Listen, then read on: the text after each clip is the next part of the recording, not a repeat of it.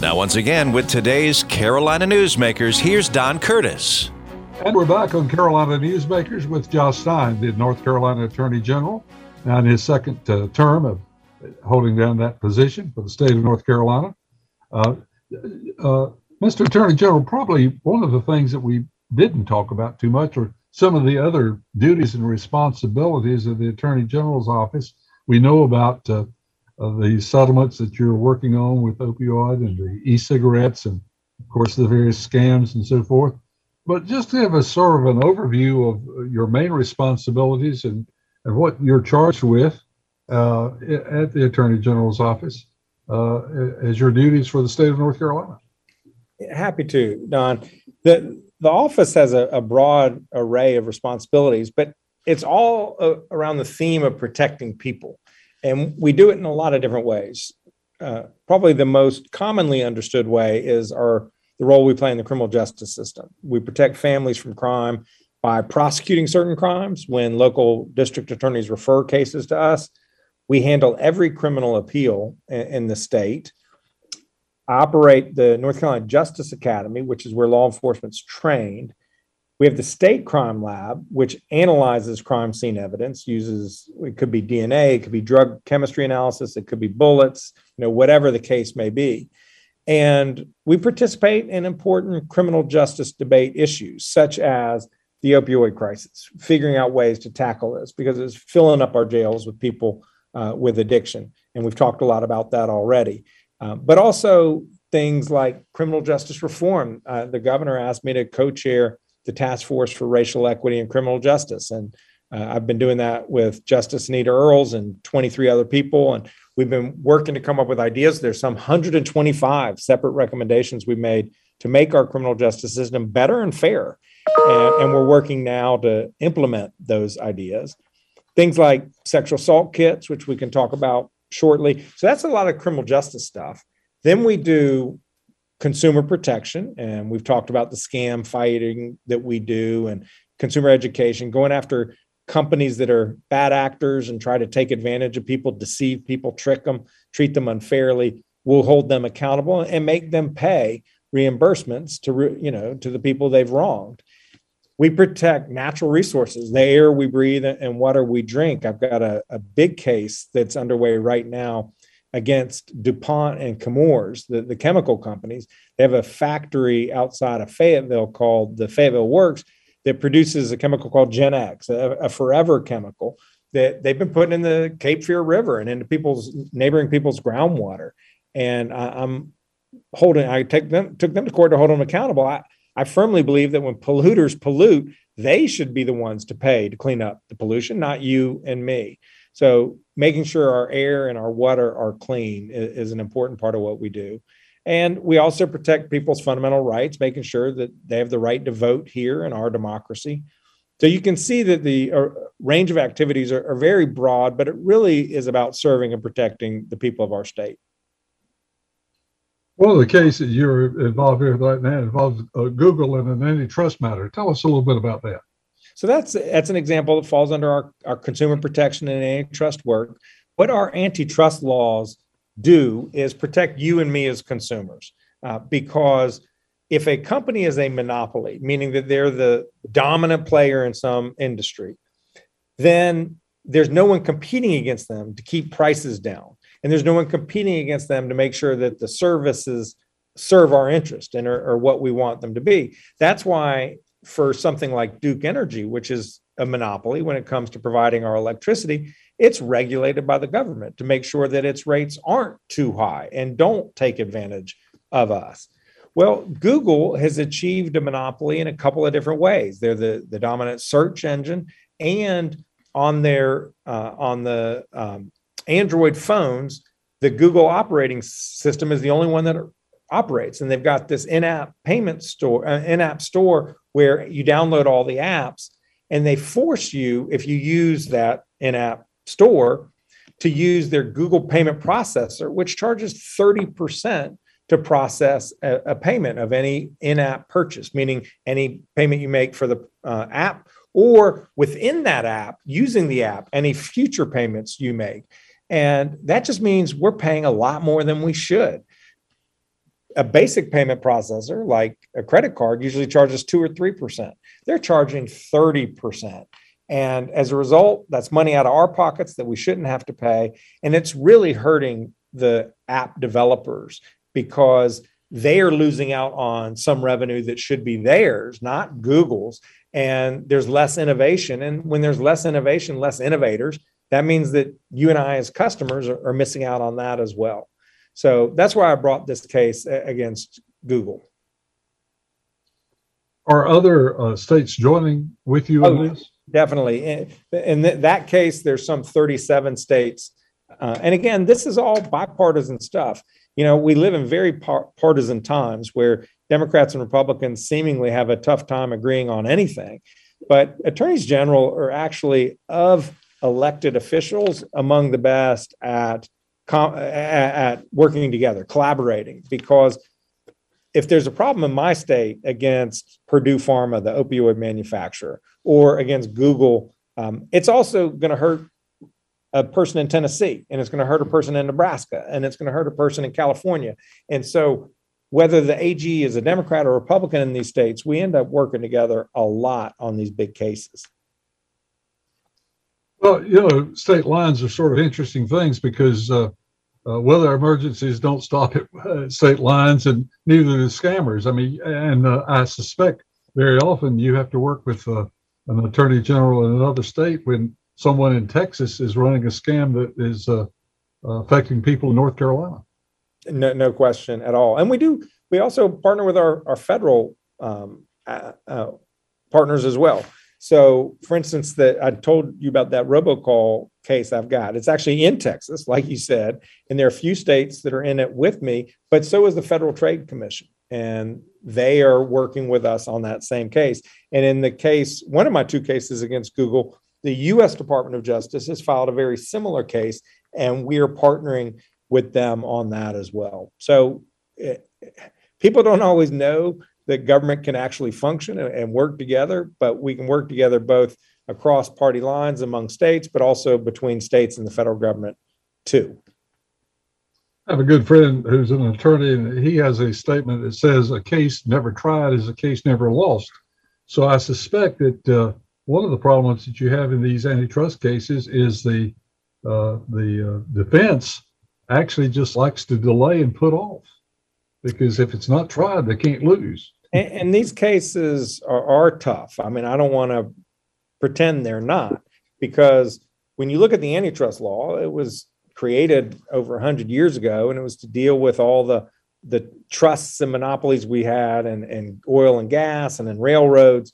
Well, big tech is just it's a different beast, and the laws don't always, even though they don't always apply really neatly, because the case law has been developed over years, really contemplating things that you can touch and feel.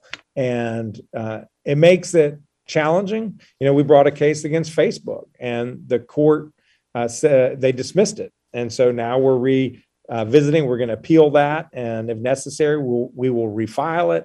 But it just goes to show what you said, that you don't always win the case that you bring, but you're never going to win a case if you don't bring it. And when I see people being hurt, I'm going to step up, even if it risks a loss.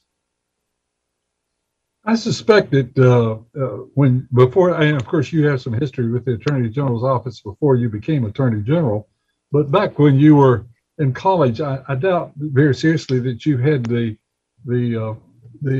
understanding of the depth and breadth of the problems that you're facing now. So how did you get interested in this kind of work? I was born to my parents. It's pretty simple. I grew up here in North Carolina. My family moved to Charlotte right after I was born, where we lived for 5 years. And my dad formed, along with Julius Chambers and James Ferguson, North Carolina's first integrated law firm. And this is in the mid 60s. They did all these big cases on school desegregation, employment non-discrimination, voting rights, public access to facilities. And it was not always easy. They certainly were not always popular. Their offices were firebombed, and My mom would get threatening calls at night. And so I was just raised that what you do is whatever your interests and talents are, you find out what that is, and then you apply them in a way to try to make things better for more people, try to help people have more opportunity to achieve whatever it is that they want for their own in their own lives. And that's what's driven me. And that's how I ended up here as Attorney General. If you had the ability to write laws that have not been introduced yet, have not been considered yet, what kind of changes would you make to the way that our governments operate, and what kind of additional assistance do you need from the law to bring about the kind of changes that you're talking about? Well, I mean, there are a lot. There are big changes and there are little changes on healthcare. One of the biggest drivers of healthcare inflation and costs have to do with health system hospitals merging and getting bigger and bigger and bigger. Because the bigger hospital systems get on average, the more expensive the services are and the lower quality they are. It's actually counter to our interests. Well, I think the laws could be stronger in giving me better authority to review those transactions, to make sure that instead of to make sure that when these transactions happen, it's actually in the consumer's interest and not in the health system's interest.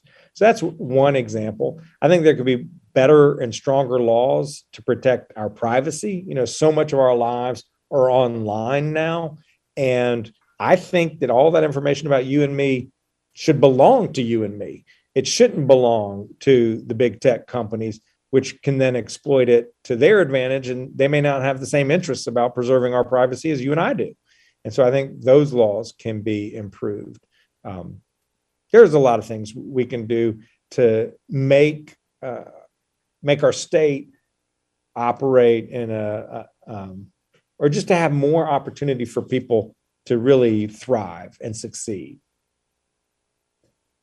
Well, that's I've often said, the very best form of government would be a benevolent dictatorship, but unfortunately, those don't work out very well for very long because they may be benevolent for a little bit, but not very long.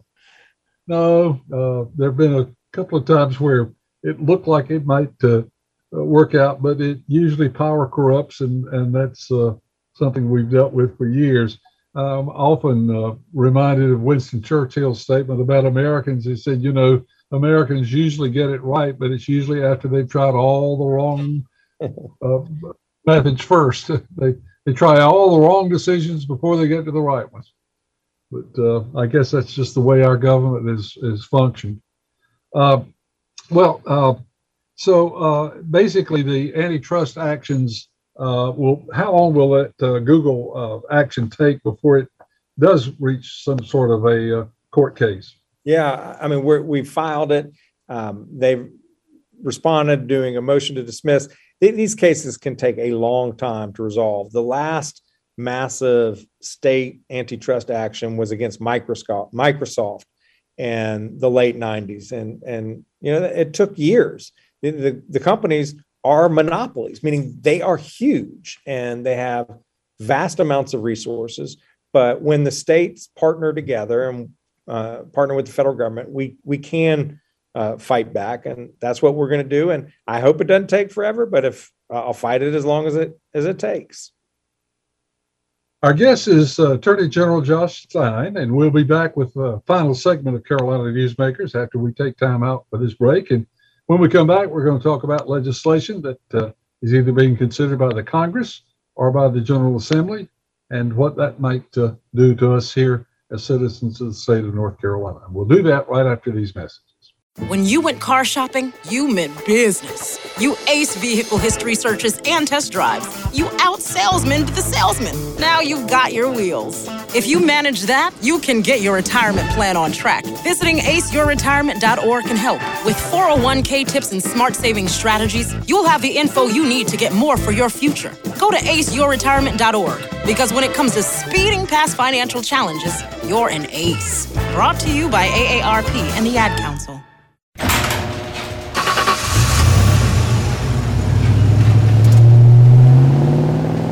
I spend a lot of time in the garage, but even more time in the rain, sleet, and mud. In '95, I helped tow your moving trailer. In '05, I helped you get out of a ditch. Yeah, I know I'm a bit rusty, and sadly in '09, it was sparks from me, your handy chains, dragging behind your truck that accidentally started a wildfire. Sparks from dragging chains can start a wildfire. Spark a change, not a wildfire.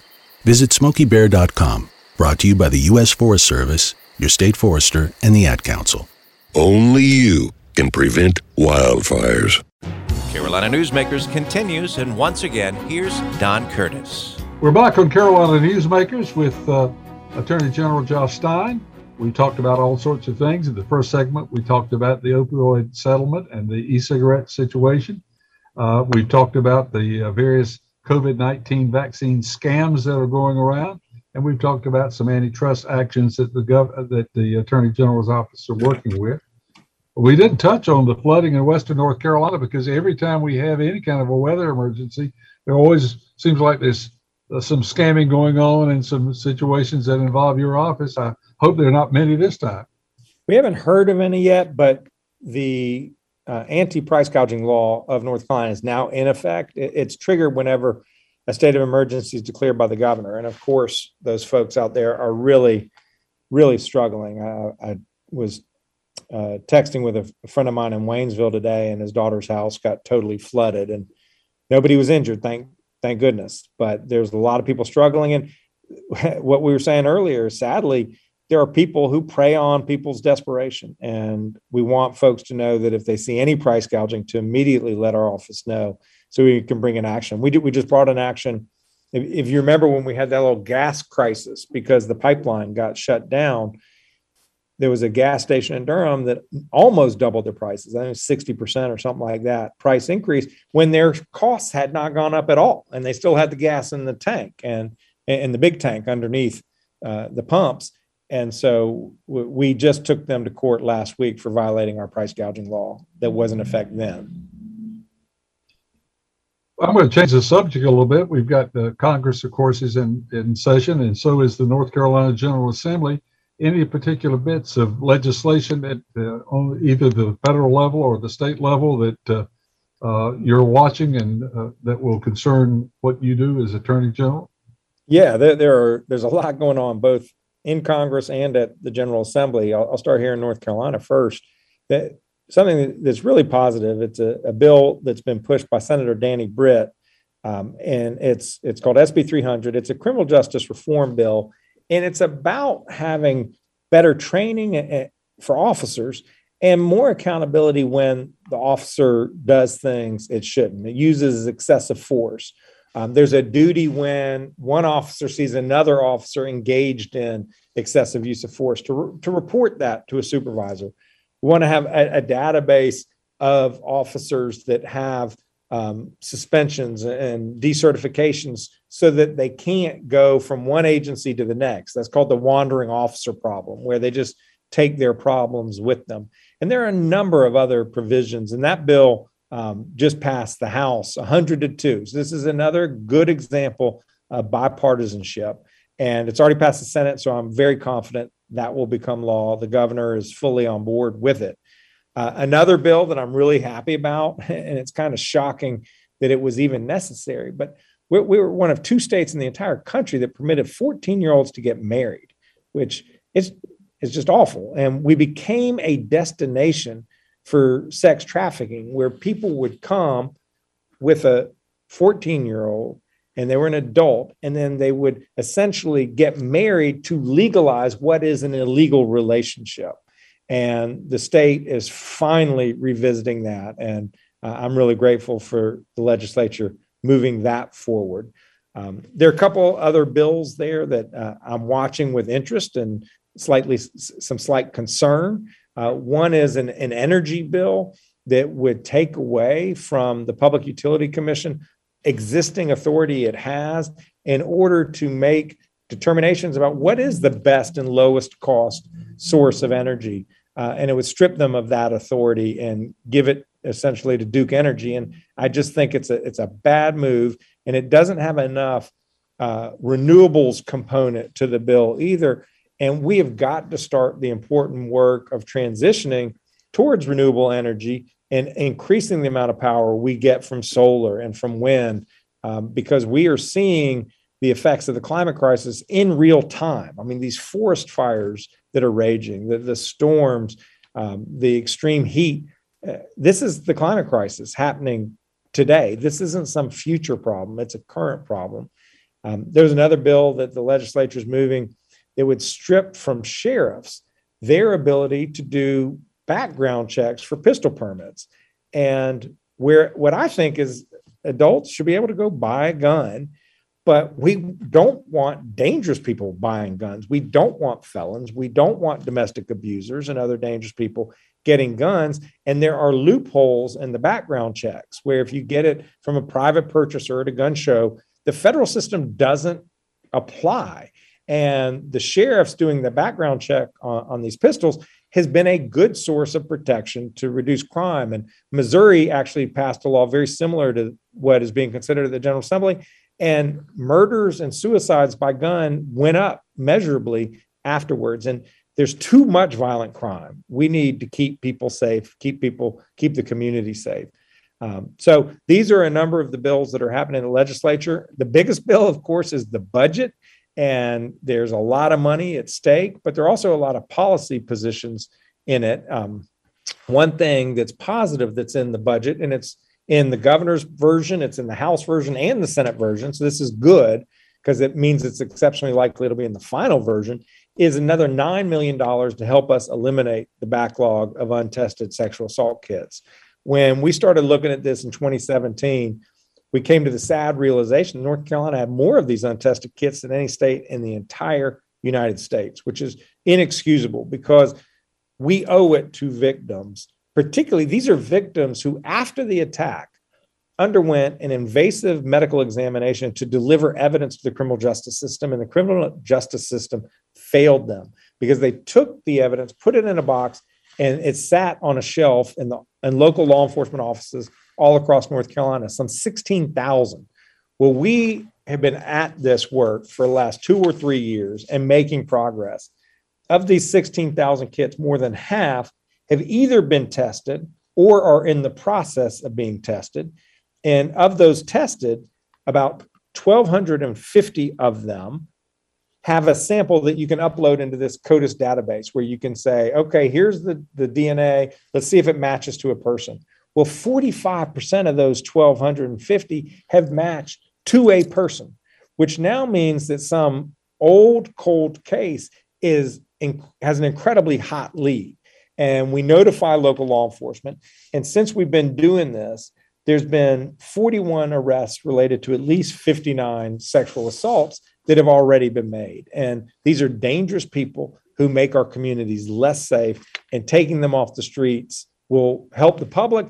And importantly, it brings justice to victims who suffered a terrible trauma years and years ago. There's something that's in the budget that's really important for our work on sexual assault. The number of kits that are being submitted, what I was just talking about are the old kits, the ones that are in the backlog. They're some of them are 30 years old. Well, of the current kits, those that happen kind of in real time, there are more and more of those kits being submitted to the crime lab for analysis, and we need more scientists so that another backlog doesn't develop. The House had 5 scientists. We need 12 scientists. The Senate had no scientists. So it is our sincere hope that for the safety of the public, that they give us the number of scientists we need so we can do the important work of the criminal justice system. What about on the federal level? We were talking about antitrust and how our antitrust laws are really old and don't apply well to the new industries of big technology. And there are 4 or 5 bills that are moving in the House to address that issue. And it's my genuine hope that those bills pass out of the House and can attract the necessary number of votes in the Senate and become law.